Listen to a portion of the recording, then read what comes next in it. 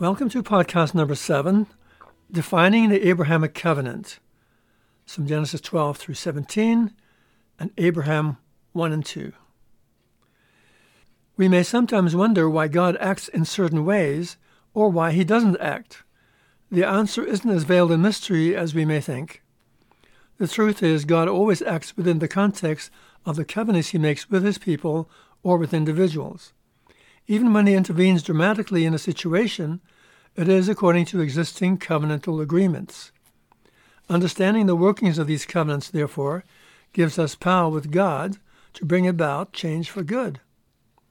God's saving influence in every kind of circumstance, from daily spiritual guidance to miraculous deliverance from death, can be traced to a covenant God made somewhere with someone. Earthly models of God's covenants are primarily 3. 1. With Israel, the Sinai covenant. 2. With King David, the Davidic covenant. And 3. With Abraham, the Abrahamic covenant. Extending backwards and forward in time, almost all of God's covenants follow these models.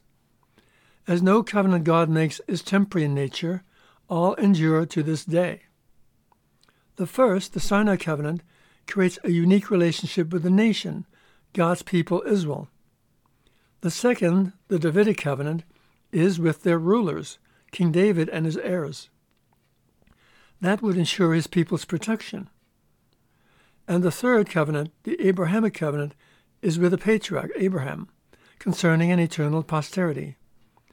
As the terms of each of these covenants involve increasing one's personal commitment or love of God, so their blessings increase exponentially. With Abraham, God made a covenant in which he promised to multiply him and make him fruitful, granting him and his descendants the land of Canaan as an everlasting inheritance. Quote, when Abraham was 99 years old, the Lord appeared to Abram and said to him, I am Almighty God, walk before me and be perfect, and I will make my covenant between me and you, and I will multiply you exceedingly. And Abraham fell on his face, and God talked with him, saying, As for me, see, my covenant is with you, and you will be a father of many nations.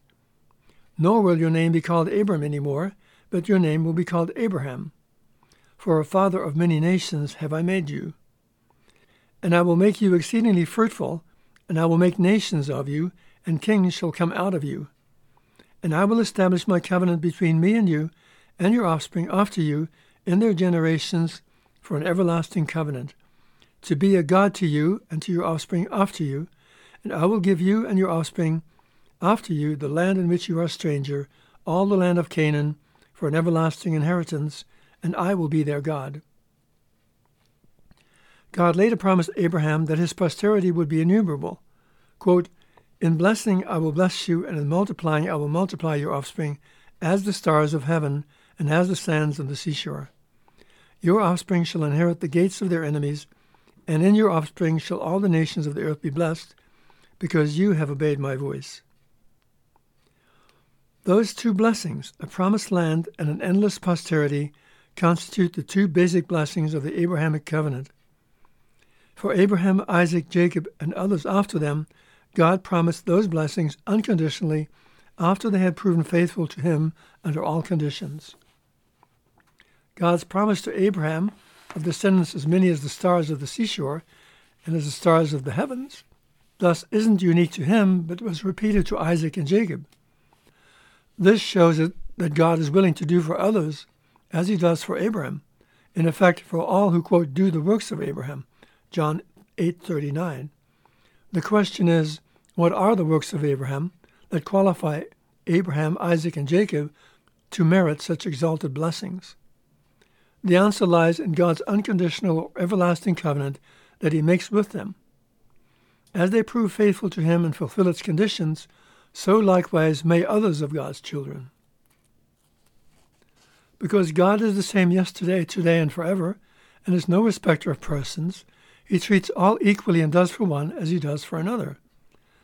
The higher law of God's covenant that Abraham keeps brings with it the corresponding privilege of seeing and conversing with the Lord. Abraham's offering his only son Isaac by Sarah was but one requirement God made of him that merits the blessings of a posterity as many as the sands of the sea and as the stars in the heavens. Such an innumerable posterity resembles God's own posterity and constitutes a promise of Godhood. Toward that end, the three covenants God made, the Sinai covenant, the Davidic covenant, and the Abrahamic covenant, provide successive vehicles through which his people and individuals may attain greater degrees of holiness and ascend to the highest spiritual categories. God's covenant with Abraham, of which his ministering in the priesthood according to the holy order of God was an integral part, came to be known as the Abrahamic covenant. Though not unique to Abraham, it typified the same covenant relationship Abraham's fathers had with God all the way back to Adam, when their covenants with God became unconditional in the pattern of emperor-vassal relationships.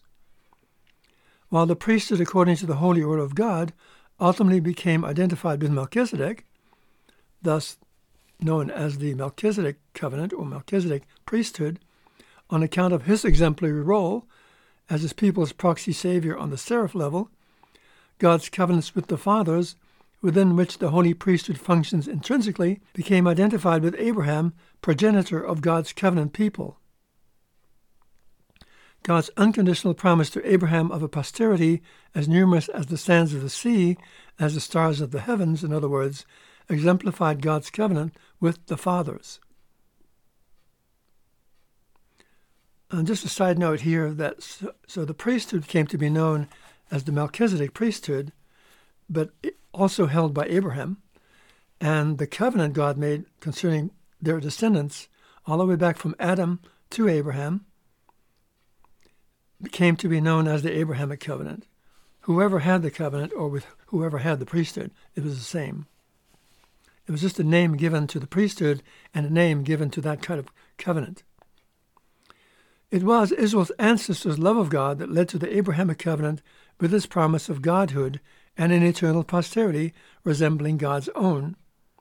The commandment to love God and man, inherent in all of God's covenant relationships, thus forms an appeal to Israel to become like its ancestors. Quote, that you may love your God, that you may obey his voice, that you may cleave to him, for he is your life and length of days, that you may dwell in the land which the Lord swore to your fathers Abraham, Isaac, and Jacob to give them. Deuteronomy 30, verse 2. And quote, he loveth those who will have him to be their God. Behold, he loved our fathers, and he covenanted with them, yea, even with Abraham, Isaac, and Jacob, and he remembered the covenants he had made with them, wherefore he did bring them out of the land of Egypt. 1 Nephi 17:40. To become like Abraham, Isaac, and Jacob, in effect, Israel must do the works they did. Thank you for listening. Catch you next time.